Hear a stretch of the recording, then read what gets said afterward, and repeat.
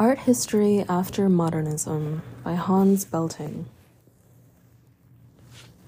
Chapter 1. Modernism in the Mirror of Contemporary Culture. Epilogues for art or for art history. Those commenting on art or art history today see each theory they might seek to promote already devalued by any number of other theories. One can no longer take a position that has not already been advanced in another form.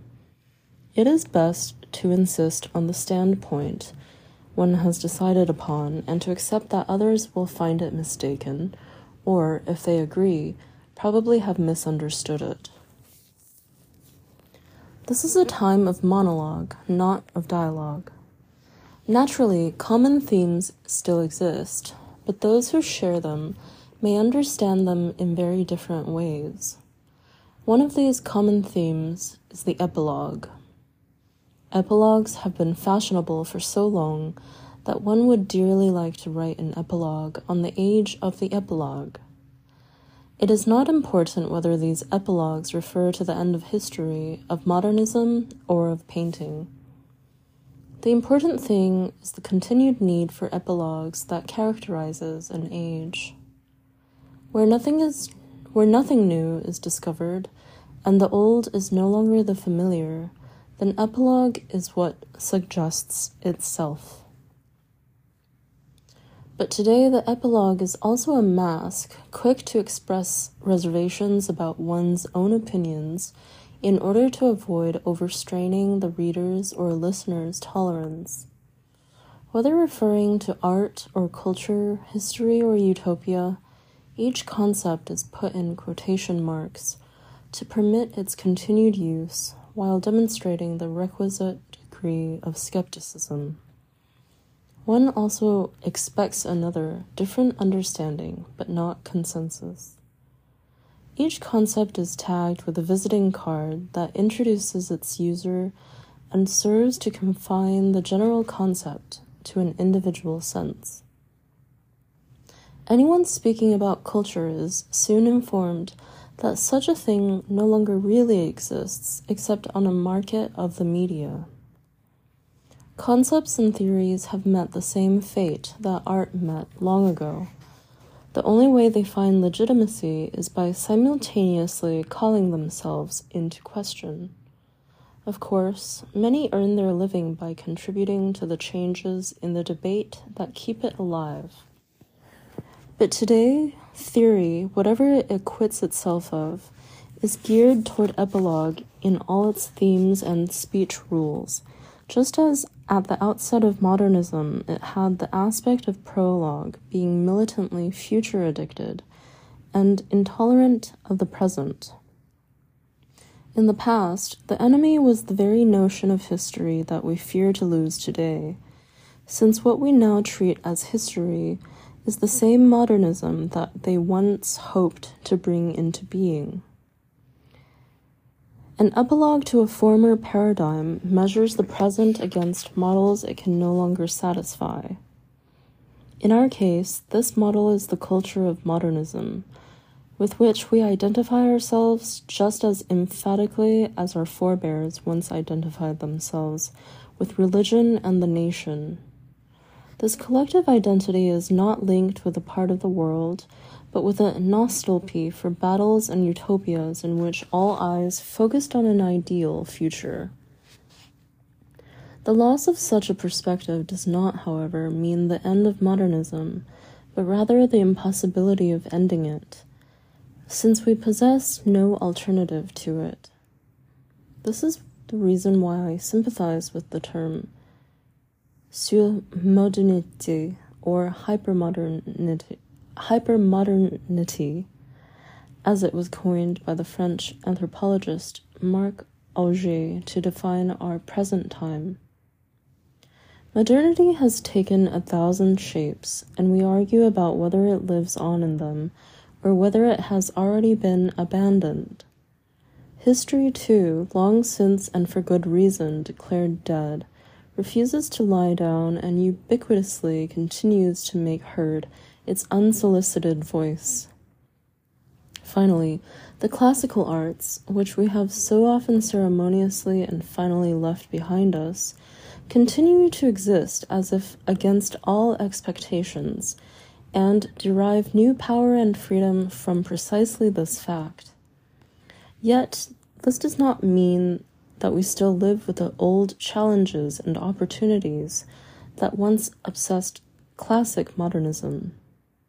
Every glance at this modernism can only be retrospective, as it emphasizes our different situation and the new cultural experience clearer than ever. This is why the argument as to whether the present still retains the old profile of so-called modernism has long been superfluous. We are in the process of expanding the concept of modernism, just as we have always expanded the concept of art whenever we wished to continue doing it. The new media arts, to give one example, react to a media world that, as is well known, did not even exist in classic modernism. The media are inherently global and thus suspend all regional and individual cultural experience. They reach and adapt themselves to everyone, which is why their chief purpose became the consumption of information and entertainment at a high level of technology and a low level of ideas. The commonplace concept of art can no longer cope with this.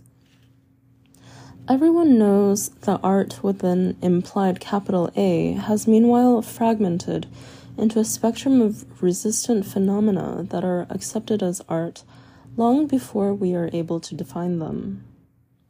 The very loss of a binding definition of art prevents us from holding a well-founded position on media art. The question is not whether the media arts are capable of being art, but whether artists are willing to create art with the new technologies. Art is still bound to an artist who uses it for his or her personal expression, and to a viewer under this spell. That makes it the secret opponent of technology, whose raison d'être is functionality, and whose information is geared not toward a spectator, but toward a user. This is why technology has always been indifferent to every personal worldview as it had always been mirrored in art. Put in extreme terms, technology does not interpret the given world, but invents a technological world in which all physical and spatial reality is suspended. It thus dramatizes the crisis of individualism that has emerged in modernism, and since the exhaustion of bourgeois culture. Philosophers have already declared the human in a text as superfluous or outmoded, and the new artistic currents are being acclaimed as post-human, a slogan containing the most terrible and, one hopes, the most erroneous epilogue in our time. At the same time, a gradual counter-movement is forming in the sense that it is precisely media whose audiences continue a belief in new technology that trigger a call to return to personal and physical reality. The body is the theme of philosophical conferences and also emerges as the target of new installations, such as those by Gary Hill. Film directors like Peter Greenaway forsake the world of the surrogate as it emerged on celluloid and in video photography, and organize exhibitions that physically involve the viewers.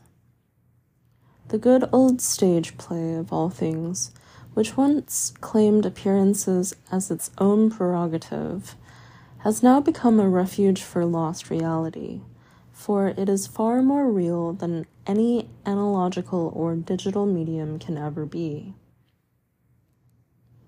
But the problem of how to make use of new technology and how to gear it to a new aesthetic has accompanied the discussion of modernism from the beginning. The debate has always suffered from the fact that the innovators were in open conflict with tradition, while the others always defended every inch of it. In the process, each side invoked the famous logic of history in their attempt to win the argument, and the analyses assumed the character of epilogues. But there were two intentions involved: break with or defense of the old. Incidentally, this has been the case for as long as bourgeois culture has existed. It had to be sufficient unto itself, and yet continue to worship models from history that it could no longer live up to. Modernism thrived on the contradiction between these two models, the one turned toward the future and the one toward tradition, and thus found a necessary resistance against its own utopias. The practice of culture, as soon as it became politicized, inflicted such deep wounds in the 20th century that, in retrospect, its victories appear just as doubtful as its defeats appear justified. Today, modernism itself has become tradition, which is why its guardians are so ready to conjure it up again in an epilogue, while its opponents, true to the proven pattern, are all the quicker to announce the end of a modernism they never cared for. Whether we were talking about the loss of aura that Walter Benjamin saw as a historic opportunity for new art, or of the loss of the center lamented by Hans Sedlmayr in a modernism gone off the rails, the epilogue was always handy. The same is true of the deconstruction of the concept of the work, which was augured from such phenomena as fluxus or concept art. The individual work that, as a museum picture, represented a norm in the public's appreciation of art, appeared to have been replaced by a fleeting artistic spectacle in which there were now only spectators and bystanders. In media art, videotapes only are visible as long as they have been played, or installations before they are dismantled. The permanence once inherent in the presence of art is thus replaced by rapid impressions that fit the fleeting nature of modern perception. For some decades, the pressure on art to innovate has been increasing as the possibilities for innovation in the fine arts have dwindled. The pace of new artistic invention is accelerating, but the weight of these innovations has diminished in the same measure as has their ability to shape a new style. Several styles have long been allowed to exist side by side, and artistic production no longer carries the banner of progress that has been replaced by the frivolous or lethargic remake. The institutional culture of modernism that adopted progress as a program of identity has become an exercise of memory. Looking back over classic modernism in light of present practice, we notice a range of fundamental changes that elude all simple comparisons, as the following topics make clear. From today's distance, modernism's erstwhile universal claim proves to be a view that was never ready for globalization. Modernism's erstwhile goal of freedom from taboos lost its value when art lost its ability to provoke. Belief in the ideal of a technological world of art as a living environment for humankind was supplanted by the fear of the loss of nature. The challenge to bourgeois culture presented by an anti-bourgeois avant-garde invented by modernism collapsed because the demise of the bourgeoisie also meant the loss of the avant-garde's enemy. This debate on the image of an elite culture loses its meaning on the level of a mass culture in which everyone can make his or her own choice. Finally, history, the locus of identity or of contradiction, lost its authority to the same extent that it became omnipresent and malleable.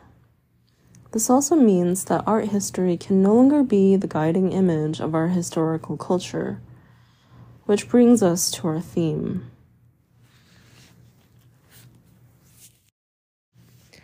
The meaning of art history in today's culture. When I published the first draft of the present book in 1983 under the German title Das Ende der Kunstgeschichte, the end of art history, I appeared to be contributing to the production of epilogues. But I did not intend to write an obituary for art or for art history. Instead, I asked myself whether art and the narration of art, to which we had grown accustomed, were still compatible. The opportunity to publish a new book on the same topic is also a chance to review and update the argument. This is possible only in the individual steps I undertake in the following chapters.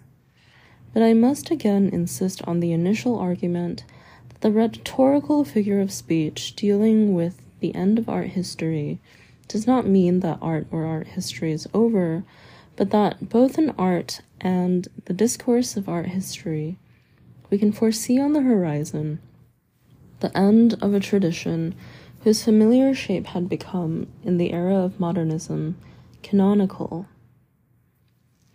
I spoke of the farewell to the guiding model of an art history with an internal logic, which was favored in describing shifts of style from one period to another. The more art history as a coherent discourse disintegrated, the more it was absorbed into the whole cultural and social environment of which it was a part. The debate about method lost its edge, and historians replaced the one mandatory art history with several or even many art histories that exist side by side, much as do today's artistic styles. Artists, for their part, took leave of a linear conception of history that had forced them to carry art into the future, while waging war against its old form. They freed themselves from both a model and an incompatible history, and they abandoned such old genres and media whose rules constantly demanded progress to keep the game going. No longer did artists continually reinvent art, for it had been institutionally and commercially established, incidentally with the admission that it was and remained a fiction, thus denying art's relevance to real life. Art critics ceased writing art history in the old sense, and artists stopped paying their debt to this kind of art history. Thus, the old play is interrupted if we haven't already been to a new play for some time, while we continue to consult the old textbooks, therefore failing to understand what happens. Talk of an end should not be confused with a longing for an end of art itself, which, like a picture in its frame, found a fitting framework in art history. The ideal art history was a narrative of the meaning and course of historical art. If today the image bursts out of its old frame, then we have reached the end of an old and most successful academic game. It was the frame that turned all it contained into a picture. It was art history that gathered the art of previous centuries into the picture, where we learned to see it. Only the frame provided inner cohesion to the image. Everything within it was, as art, privileged over everything outside, just as in a museum, which collects and displays only art that has already gone down in art history. The age of art history as an academic discipline coincides with the age of the museum. The age of art history. Once again, we must define concepts. The idea of a general history of art was not established until the 19th century, while the material it gradually accumulated came from all previous centuries and millennia. Let us put it another way. Art had long been produced without any idea that it was fulfilling the course of art history. The comparison with a museum suggests itself again. Museums, too, filled up with artistic works that were created long before such institutions existed and without reference to them. But later, artists lived with museums and conscious of the idea of art history, or else in opposition to it. We can distinguish the age of art history from all other ages that still lacked a framework for viewing art. My argument addresses this framework.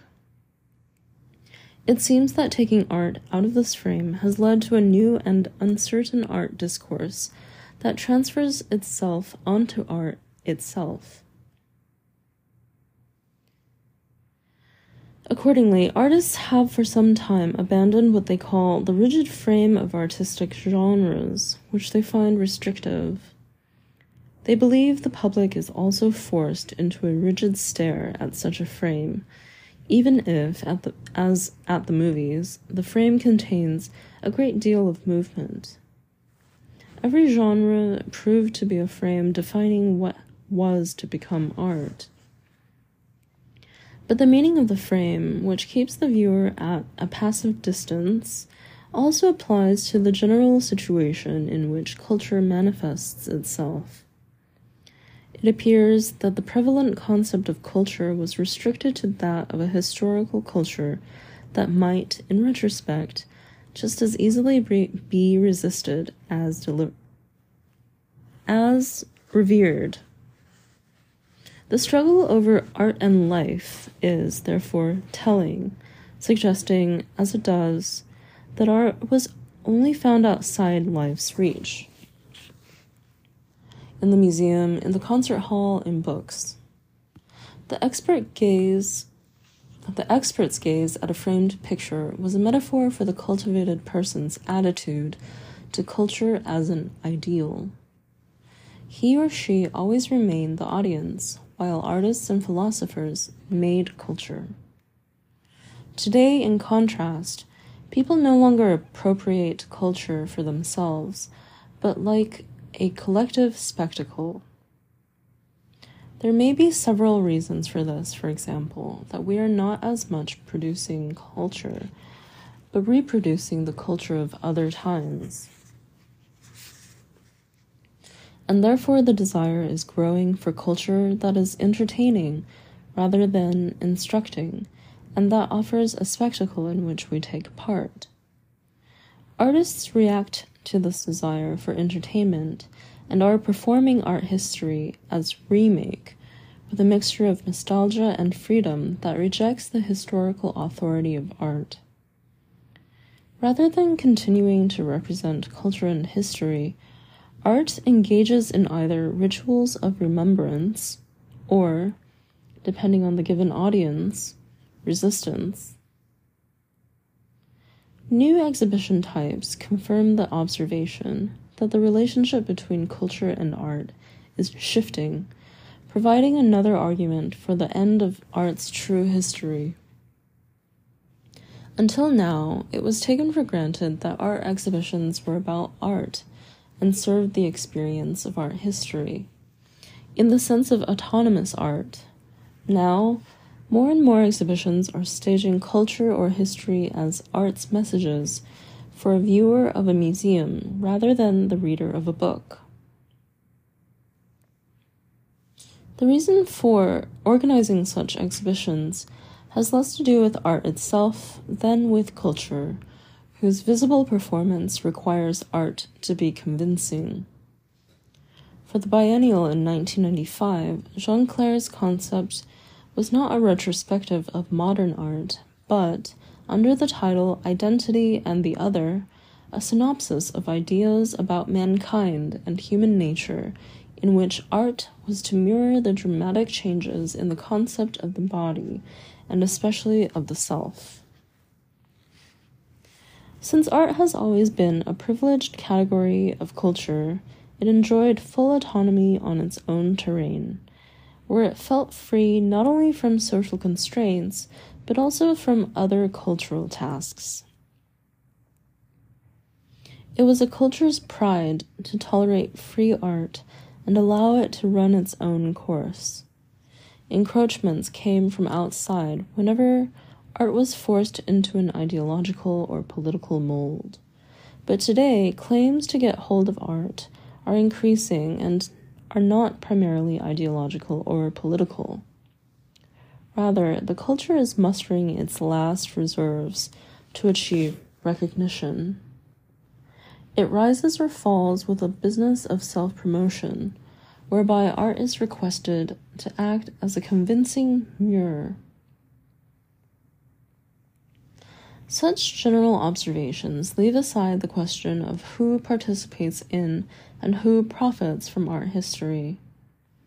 Artists, art historians, and art critics do not share the same image of art history, in which, nevertheless, they are all involved. The alliance between artists and critics, both of whom had a share in the production of art history, was long put to an uncertain test. Artists were responsible for the future, art historians for the past. History, which would bring out who was right in art, was the concern of critics and historians, although this ceased to be true when marketing strategies of galleries began to dictate what would make subsequent art history. For a long time, the battle between art historians and artists was fought at the doors of the museum, which one group strove to defend from the other. This, too, changed after each side wanted to have the last word in the museum and to turn a temple into a stock exchange of art. Now, museums and art fairs can hardly be distinguished from each other. Works seen at art fairs have already found their way into museums elsewhere. Artists who for so long resisted the authority of art history now became its beneficiaries. The less they were able to speak with their work alone, the more they invoked a history that gave their art meaning. They themselves continued the path of history when they continued to produce art, and they followed history when borrowing from history their models. Sometimes a work is better explained by the time it recalls than by the time to which it belongs. Artists today use the history of art against low art and popular taste for cultural recollection of what the meaning of art has been. Art has long since ceased to be an elitist affair. It now is requested to represent cultural identity, where the institutions fail to do so. Experts are no longer required to judge, but only carry out the expected ritual. Where art no longer creates conflict, but guarantees a conflict-free zone within society, experts cease to offer orientation. Where there is no expert, there is also no lay public. These observations remain valid, despite the unprecedented boom that both the art scene and the academic discipline of art history are enjoying. We have reached the climax of a development marked by an explosion in the number of artists and galleries. In New York, whole areas of the city are refurbished when the artists and galleries move in. The success of art, which, provided it is modern and preferably contemporary, is also collected by banks and hung in public offices, is not affected by complaints of art's blurred profile. Pandora's box gives each his own, so that the investment advisor replaces the art expert in social prestige. The success of art depends on who collects it, not on who makes it. This boom is matched by the boom in art history. In Germany, for instance, the huge crowds of art history students are significant for the book market. The Dictionary of Art, published by Macmillan, with 533,000 entries on world art in 34 volumes, is a sign of the worldwide development of interest in this field. The posters announce this event with the astonishing news that 6,700 scholars have joined together to change the world of art history. The team of editors consists of just 12 well-known scholars, one of whom has already died, yet the number of art historians in business today must outrival the 6,700 listed here, since no one I know has worked on this project.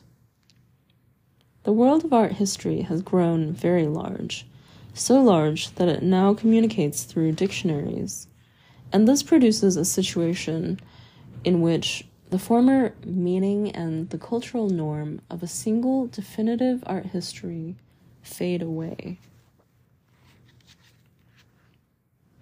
Art theory finds itself in a similar situation. In the realm of the humanities, art theory has split up among so many different disciplines and professional groups that it says more about the discipline in which it is practiced than about the art to which it refers. This has also been true of the philosophy of art ever since philosophical aesthetics fell into the hands of specialists who write philosophy's own history, but have no new models to offer. The few models to arise in the last century, I mention here only Jean-Paul Sartre, Martin Heidegger, and Theodor W. Adorno, emerged within the framework of a personal philosophy. They were as incapable of founding a dominant theory of art as art was to attain inner unity. Artist theories have seized the space previously occupied by art theory. Where there is no general theory of art, artists assume the right to express their own personal theory in their work. A collection of essays edited by Dieter Heinrich and Wolfgang Isser in 1982 concluded that there is no longer any integrative art theory.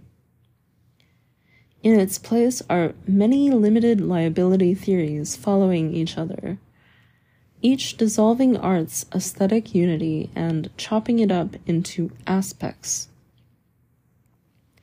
Discussing the functions of art is preferred to discussing art itself, and aesthetic experience itself is no longer self-explanatory.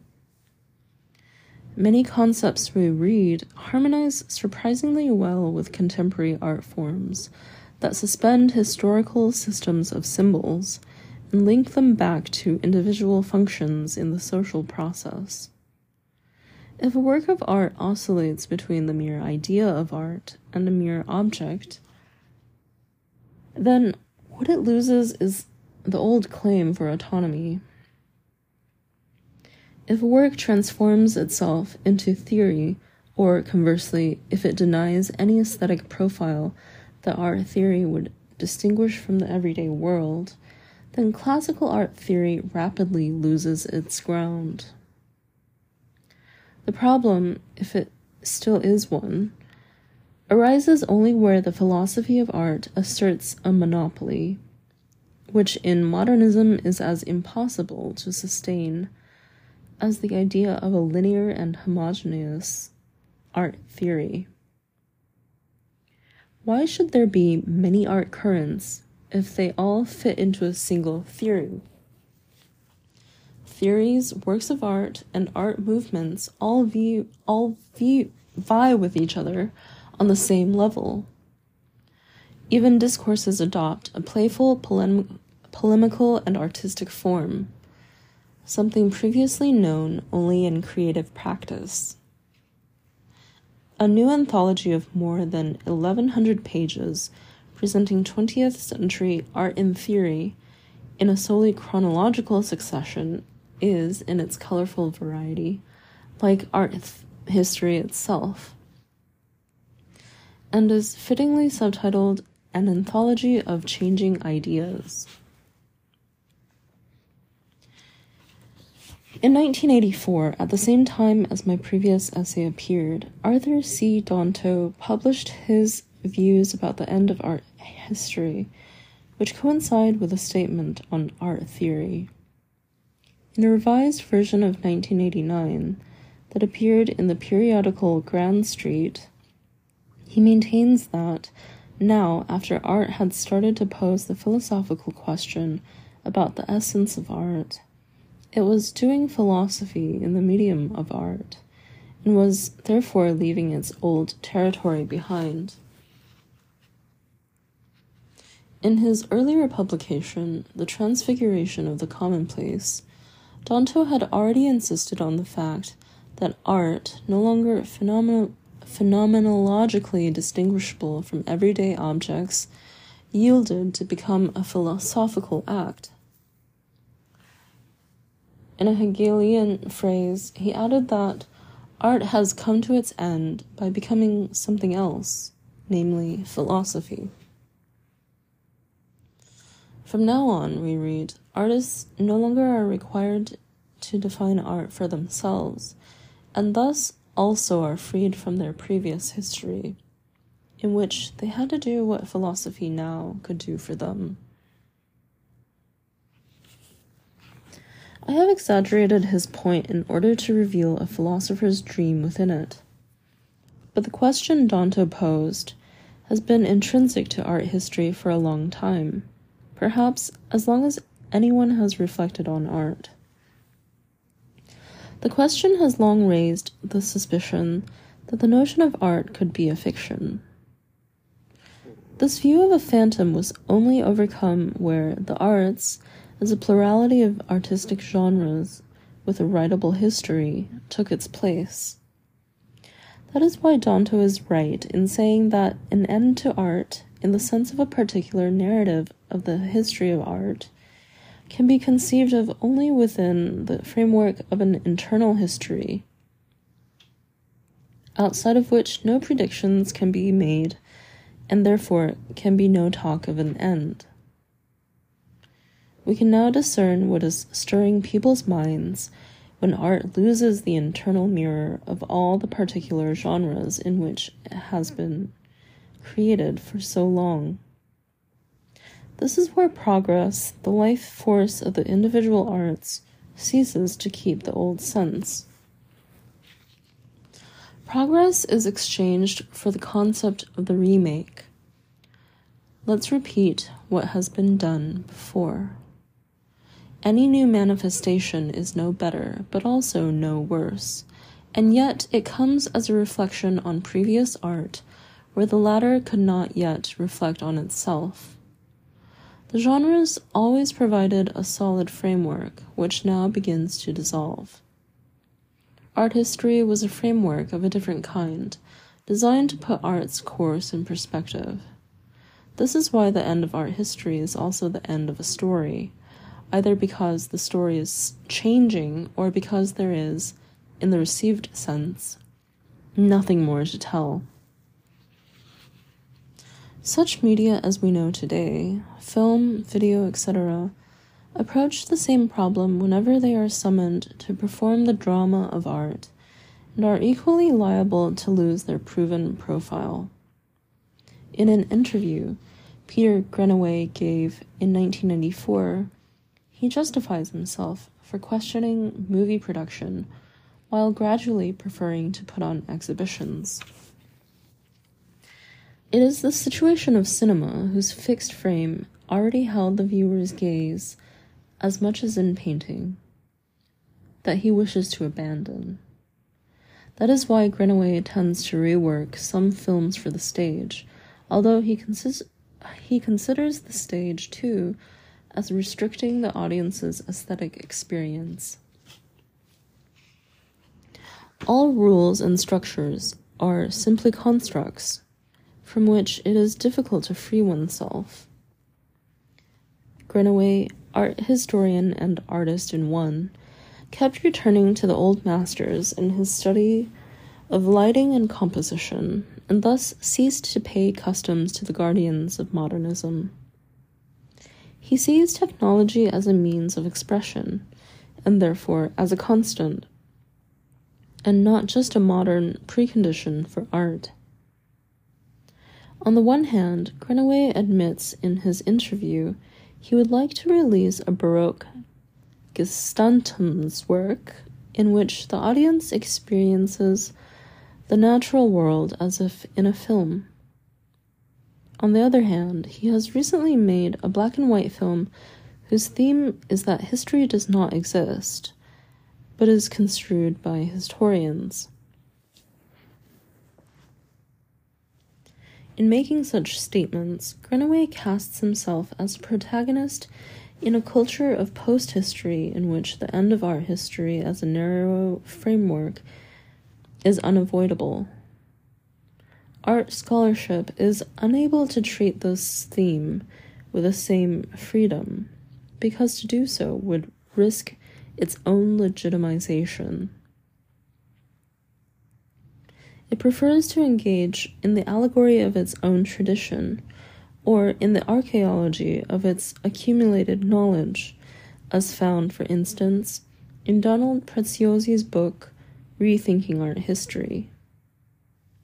The book sees itself as a series of connected prolegomena for a history that will have to be written if we want to know where it is going. In other words, a clarification of the real story of art history as produced by the specialized literature. A chapter on Paleolithic art, which, as we know, never drew the discipline's attention, arrives at the paradoxical conclusion that because art as we know it did not exist in the distant prehistoric past, it is also questionable today whether we have a proper understanding of art. In the final chapter, the author punningly leaves it to the reader to decide whether to read the title as referring to the end or the ends, i.e. purposes, of art history. The text concludes with a description of the Acropolis as if seen through the frame formed by the propylaea, much as art history can be understood only in the light of its own narrative. The frame is the continually recurring notion in today's discussions, whereas we had previously failed to notice it. In our case, Preziosi's discovery that all art history was a theory of history is the discovery of the frame. The end of art history is practiced today in a multitude of books that never even mention this end. Our own culture is no longer the stern judge before whom we have to justify our scholarship, but rather a beautiful stranger we encounter on the path to seduction. In other words, there are many ways to get lost in the labyrinth of historical culture once Ariadne's thread had been broken. In doing so, we now use our ancestors' original motifs to interrogate the exercise of art history. In a book published in 1994 on Winkelmann and the origins of art history, Alex Potts poses an unsettling question about the fascination for naked marble figures, or to quote the title, the question of flesh and the ideal. The question is answered with a homoerotic close-up photograph of a detail of the statue of Antinous, the once famous lover of Emperor Hadrian, in the Vatican Belvedere. But our historical distance from the homosexual writer Winkelmann and his archaeology is subtly substantiated by Walter Pater, who published a Winkelmann essay in England in 1867 in order to express his theory concerning perverse sexual self-experience in cultural education and criticism, admiring for his own part, as Pater puts it, the sexless beauty of the Greek statues. Potts continues, it would be somewhat anachronistic to envisage Pater as exploring what we would call a gay identity. We are with him, nevertheless, on the boundaries of a new modern consciousness of sexuality, as playing an essential role in definitions of the self.